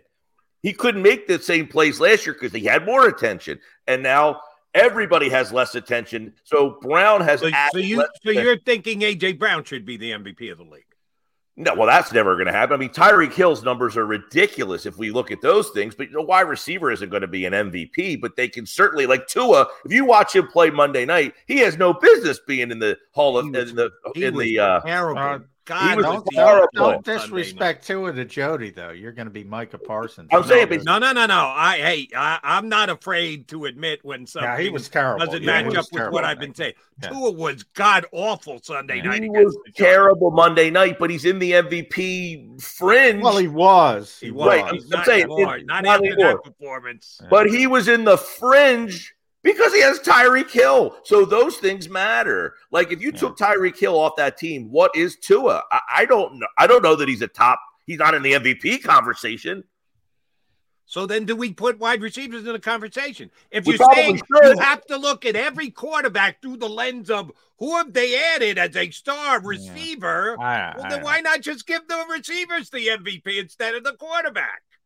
That's why you have Offensive Player of the Year, and it's going to be probably Jefferson or Hill. I'm not adverse to that, but I can't. I mean, Jerry Rice had a year like what Tyreek Hill was on, like Jerry Rice paces as of like a couple of weeks ago. I don't think he's still on that pace, and Jerry Rice didn't win the MVP. I mean, so they're just not voting for MVPs, but those guys have a huge factor in somebody being an MVP candidate. There's no question about that. But I don't know. I guess I don't know why it's insulting. Everybody in football, you go in every locker room, you talk, every coach, they say the same thing. It's the ultimate team game. It's the ultimate team game. You got to have – the Eagles have a great team. They have a great offensive line. They have A.J. Brown, Devontae Smith, Dallas Goedert's going to be back, Miles Sanders, who Micah Parsons is champion. I was going to say, John, you're sounding a lot like Micah Parsons in describing the Eagles. Which is why I don't think it's disrespectful at all. That's the whole point. And Jalen Hurts is a big part of it. He's the leader. He's the on-field leader. Well, look at guys like Tom Brady, for example. Tom Brady was really, really, really, really good.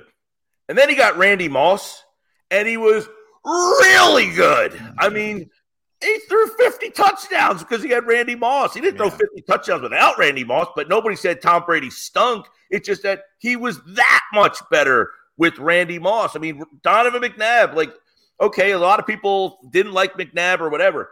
He had terrible receivers, and then he got Terrell Owens, and he was the best quarterback in the league. I mean, so those guys are very, very helpful.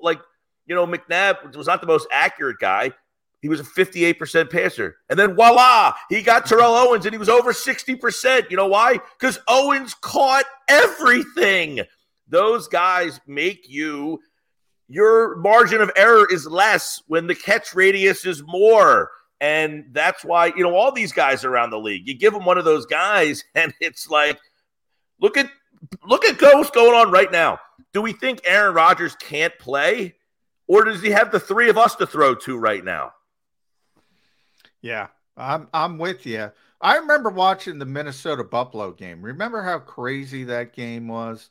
And I think it was a 4th and 19. Yeah, and I'm sitting to myself watching the game, and I'm saying, well, you got to throw it up and say, just throw it to Jefferson and see if he can make a play. And he made an Odell Beckham play, except it was better than Odell Beckham. And they go on to win the game. Yeah, I mean, it's not an insult to say it's funny to me if Micah Parsons would say it's all Jalen Hurts. It's all Jalen Hurts. Everything else, the offensive line is overrated. A.J. Brown's not all that. Eagles fans would be incensed. Right. I everybody else. Yeah. Oh, they have a great offense. So infrequently do we see a situation like Green Bay where there's a great quarterback and the team's not good. Generally, the quarterback is on a team that's good, and that when you have the best quarterback, those teams at least make the playoffs. Like they're 9-7 or 10-7 or whatever record you want to be. Mediocre. What's mediocre in today's game now? It was 17 games. Is it 10-7? Is it 9-8? But Aaron Rodgers, when you have a quarterback that's the best and their team is not that good, generally the quarterback is good enough to take that team to mediocrity. Yeah. Right. He would elevate a bad team and or an average team and make them good. And this is a rare instance where they have the best quarterback and the worst team. But most of these teams that have average quarterbacks that are playing at a pretty good level. Well, maybe that's a good question. So I'll throw it out to both you guys, because for years, and I'm talking about in his prime, Aaron Rodgers would elevate everybody around him. Now, I don't think he's able to do that any longer. The descent has started. Can Jalen Hurts elevate people around him? That to me is an interesting question. I don't know if we know the answer. What do you guys think? Yeah, I think it's still to be determined. I'm not going to say can't, but I'm going to say to this point, I can't point to an individual and go, oh, that guy's gotten better because he's playing with Jalen Hurts. Just hasn't happened. He's had 2 years in the league, so you need some time it's still early to be able to evaluate that. But are we already there? I'm saying, so you're not there saying he's elevating. Well, part of that is, guys, I think anyway, maybe you guys disagree, is he doesn't have to elevate anybody. When they're not doing X, they go to Y, and they're good at that. They have the best offensive line in the league. He has all day to throw. He can. Somebody texted into my show the other day and made a great point. When the team tries to take away something, they do something else. And when they try to take that away, they go back to that. So many teams can't go back and forth. Oh, They yeah. can't run the ball one Most week, can't. pass the ball Most- next. We So always talk about identities in football. Identities. You got to have an identity. What's your identity offensively? The Eagles don't need one because they can do whatever the hell they want, which I think is even better. Sure, Now, right. Tony, Well, our you can producer make brings up a good point. I want to throw this out there real quick. He says Miles Sanders has gotten much better because of Hurts. Fair? Unfair? I don't buy that. Who Don't said that? buy it? Tone, our producer. Oh, Miles Sanders has gotten better. Well, better.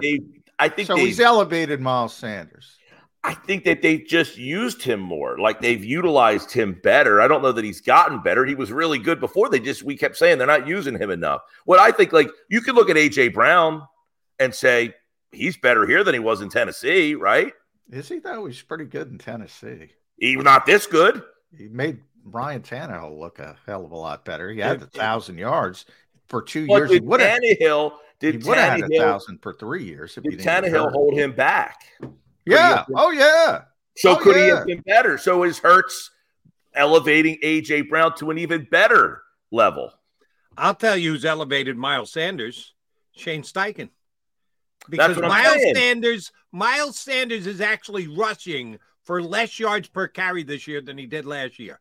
Yeah. But here's a plan. Why don't we give it to Miles inside the 10 and let him score a couple touchdowns? They never did that last year. 2 years This ago, year, Miles he's got 10 touchdowns. Last year he had none. That's 2 the years play ago- caller who's elevating him, not the quarterback. That's what I'm saying. They're using him more. They're using him better. 2 years ago, Miles, remember, he had all these long runs. He had like 70-yard touchdown runs. He And was then a the home next run year, hitter. right? He's a home run hitter. He's always had that like big play ability. But I agree with you, Jody. I think they're just, I don't know that Hurts being a part Well, of, the RPO aspect. right. I was It going to say, opens up Hurts, everything in the running game. Hurts making the decisions, that is where he is the MVP definitively. He has been an elite decision maker on everything.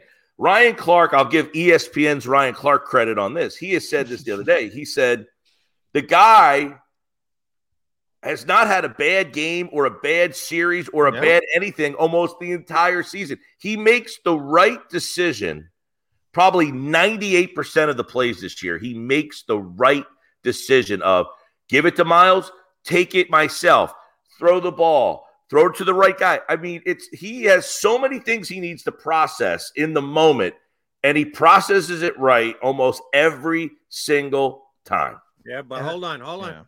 He had that pick six he threw against Jacksonville, and he almost got Mailata killed on the play. That's it. That's I said every single time.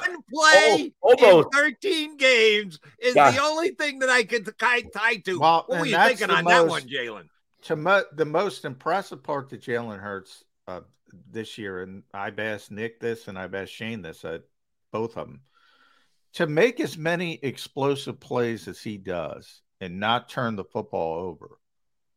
That usually doesn't happen. You see Josh Allen, you see all the explosive plays, but he makes some mistakes. He turns the football over. He's pressing the envelope. Jalen protecting the football while generating all those explosive plays, that's really, really impressive. The other number that really would stand out is Hurts has 3 interceptions the whole year. One of them, by the way, was knocked off the receiver's hands, got tipped up in the air. But he has 3. Patrick Mahomes threw 3 interceptions on Sunday. 3 all year long. Exactly. Yeah. Protects the why football. Jalen moved by him in the betting markets. All right, Mike, I got to run this one by. I asked it of someone yesterday was here on Birds 365. It was my WIP show last night. That's where it was. I had BLG on last night.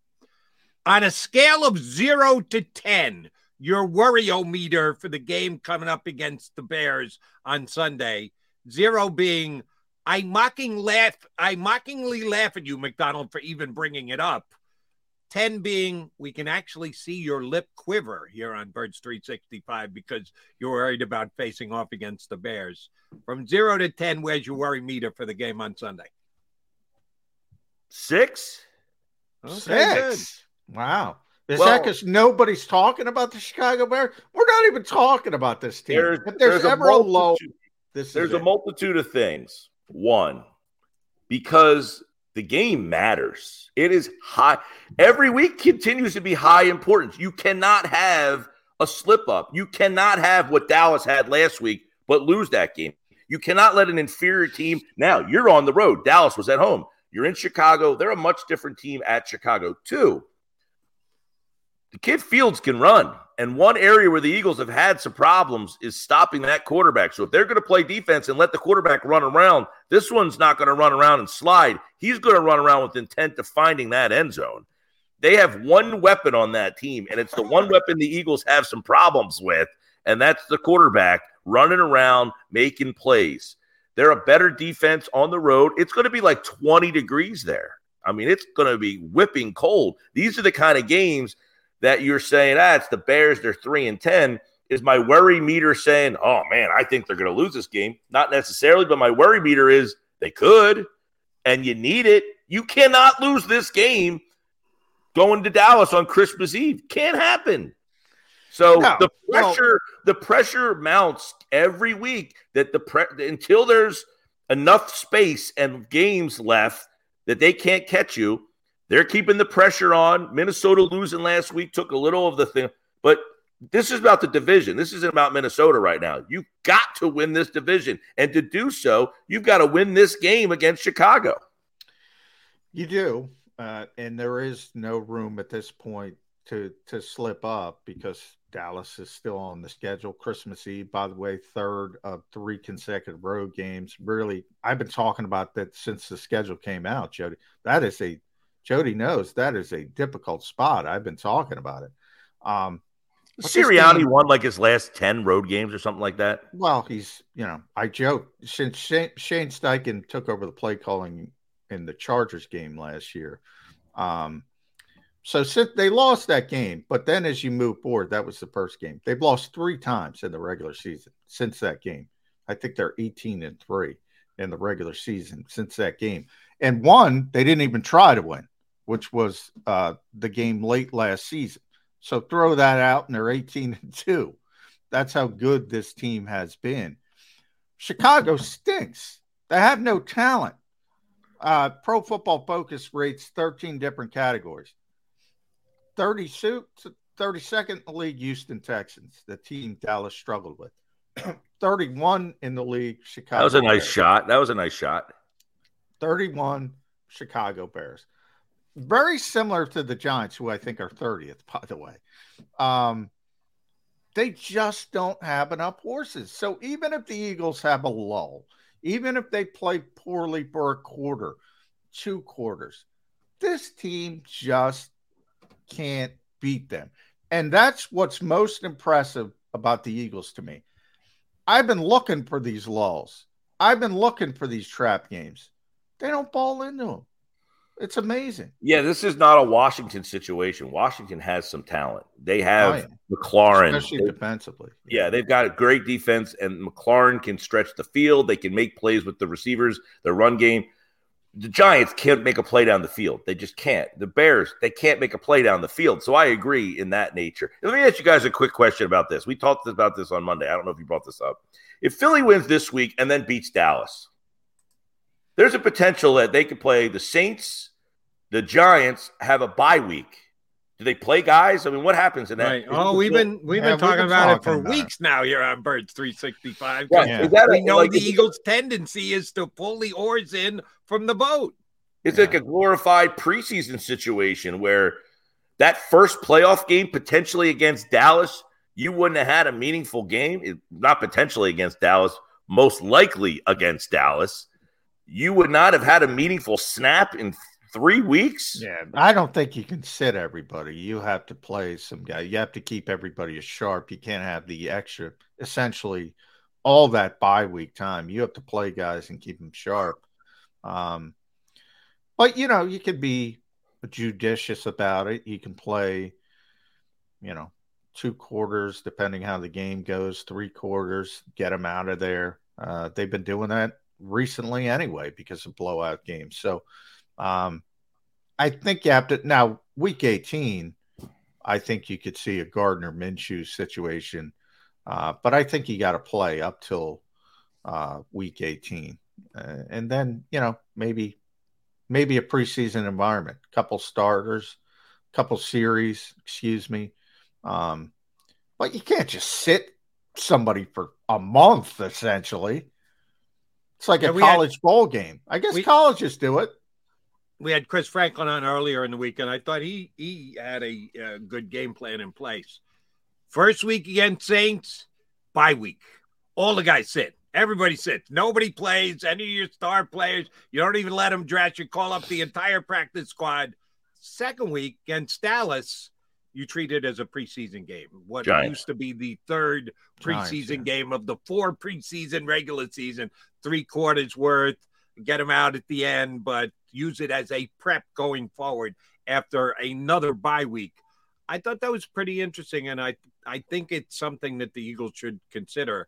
That, yeah, you want to shut them all down for 1 week, fine, but that next week has to be almost regular season-like.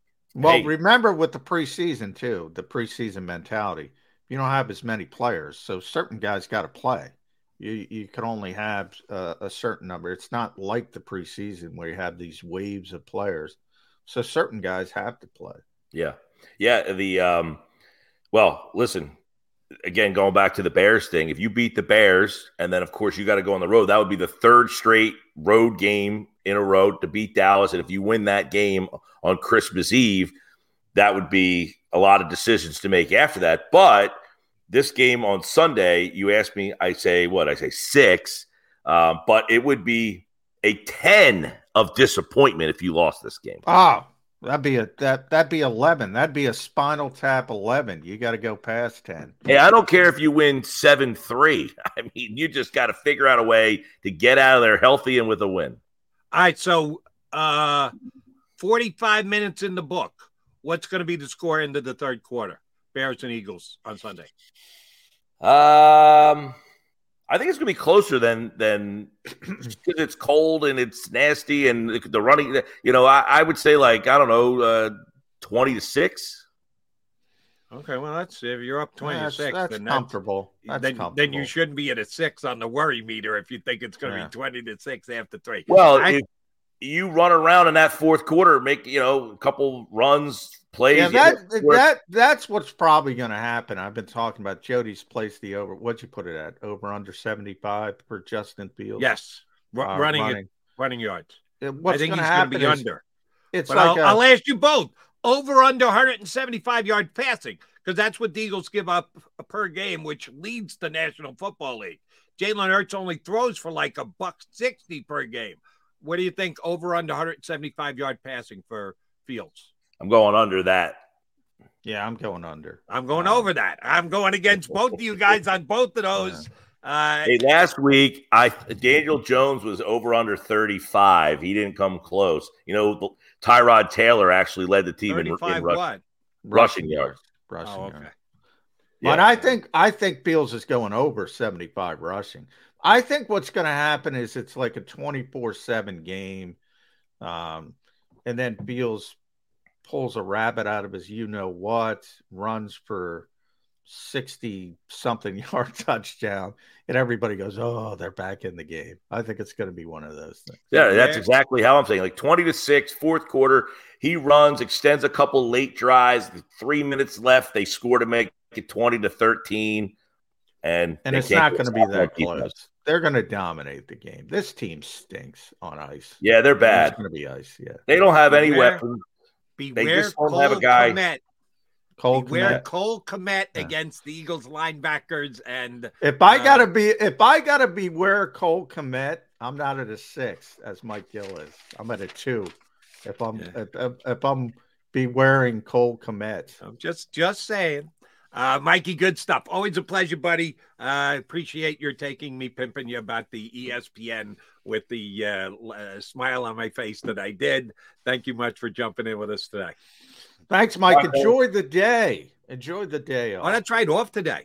I'm back tomorrow. You got your metal detector for the beach. You're going to go down and try and make some money? A little cold today for that, but I'm off today. I'm back tomorrow, and I'm off on Friday. All right. That is Mike Gill from the Sports Bash down on the shore, 97.3 ESPN. All right, quick timeout, come back. Johnny Mac, Jody Mac, going to put a poll on the show next. post-game show with Seth Joyner. I knew that they had a running game. Derek Gunn. He has put in the effort. Devin Caney. Had we not won the Super Bowl, what would we be saying? And Mike Missinelli. Well, you know who Philly is. Post-game, now streaming on the 6ABC family of apps.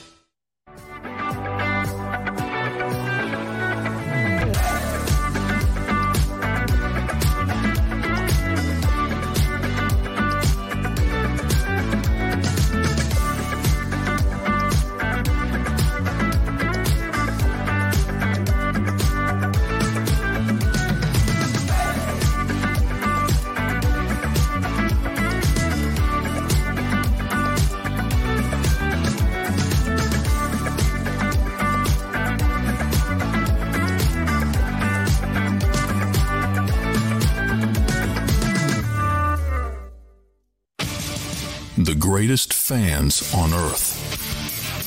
It's a bold statement, but would you expect anything less from Philadelphia? 58 years of heartache creates a toughness, a grit, a resolve not found in most. Sure, our prayers were answered, but now that we've had a taste, we're looking for more. Pondley Hockey, official partner of the Philadelphia Eagles. Number 1, Jeff D'Ambrosio. Destination Downingtown is rolling back prices for a December to remember. For a limited time, you can own, not lease, brand new 2023 Jeep Wranglers for only $30,995 or $339 per month. New Rams starting at only $30,995 or new Ram 1500 Bighorn Crew Cabs $189 per month. Zero down can deliver. Get the price you want, the selection you need, and the VIP treatment you deserve. Jeff D'Ambrosio, Destination Downingtown, Big Finish Sales Event. Did you know taxes could be your biggest expense during retirement? Are most of your assets in tax-deferred accounts like IRAs and 401ks? Taxes are historically low today, but we're facing significant headwinds in the future. Do you have a plan? The Thrive Financial team has more than 100 years of experience helping people across the Delaware Valley with forward-looking tax planning. Learn how to shift your money from forever tax to no or low tax accounts. Get your Thrive Retirement Tax Playbook today. Go for the beers, go for the cheers, go for the hit and the hits, go for the scene, go for the screens, go for the gallery, go for the win, go to Ocean.